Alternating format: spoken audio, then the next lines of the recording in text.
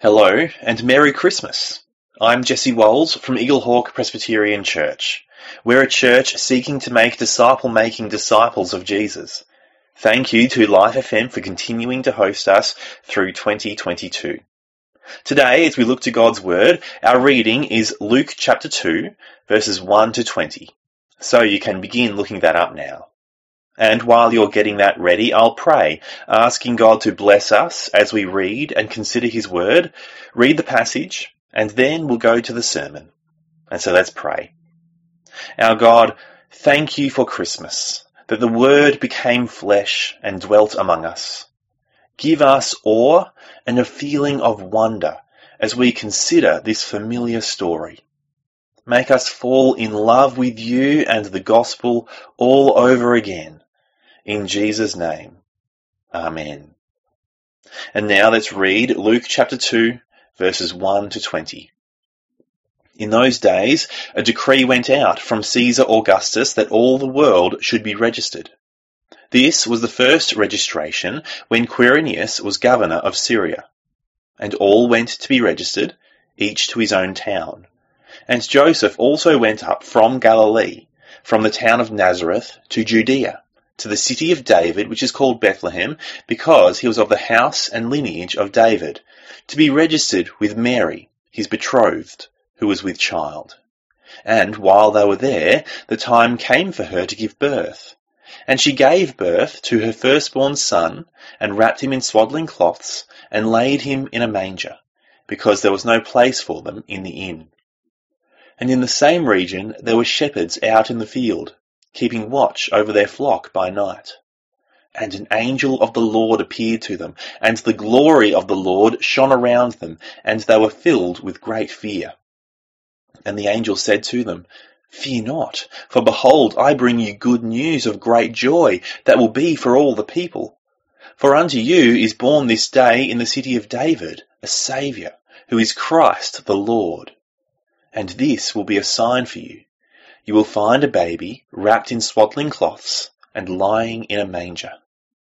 And suddenly there was with the angel a multitude of the heavenly host, praising God and saying, Glory to God in the highest, and on earth peace among those with whom he is pleased. When the angels went away from them into heaven, the shepherds said to one another, Let us go over to Bethlehem and see this thing that has happened, which the Lord has made known to us. And they went with haste and found Mary and Joseph and the baby lying in a manger. And when they saw it, they made known the saying that had been told them concerning this child. And all who heard it wondered at what the shepherds told them. But Mary treasured up all these things, pondering them in her heart. And the shepherds returned, glorifying and praising God for all they had seen and heard, as it had been told them. It's the most wonderful time of the year. That's one of the songs we've been hearing in the shops, at some community carols events, and definitely on one of the televised carols events, either in Sydney or Melbourne. And that's how I've always felt. Growing up, I loved my family Christmas traditions.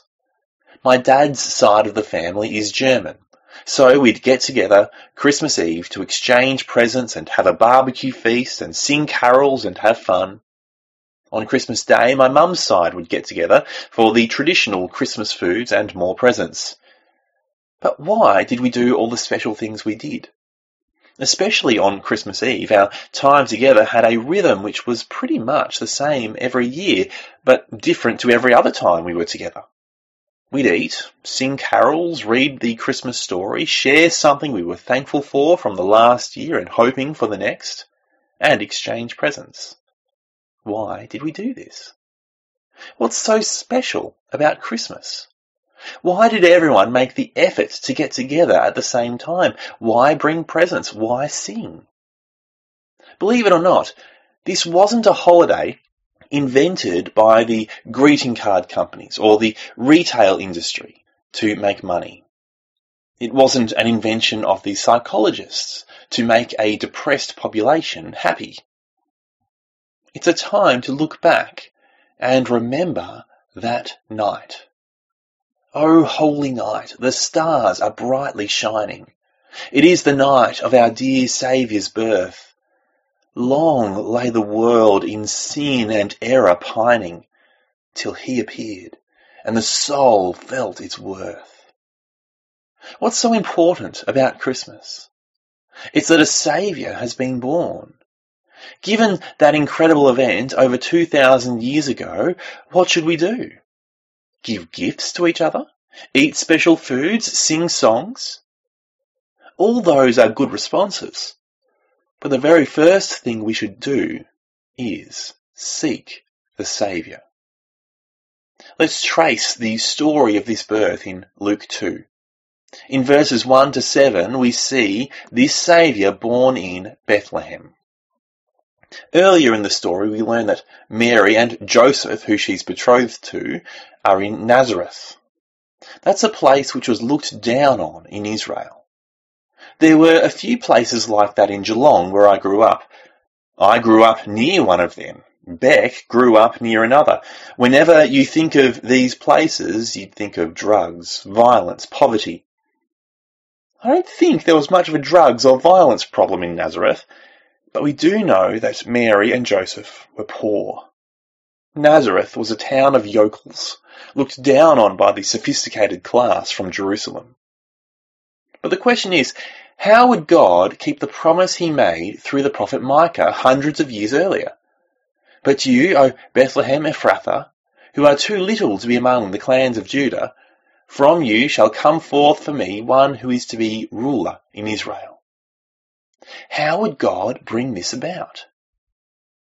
Who could have guessed that it'd be through the most powerful man in the world, Caesar Augustus?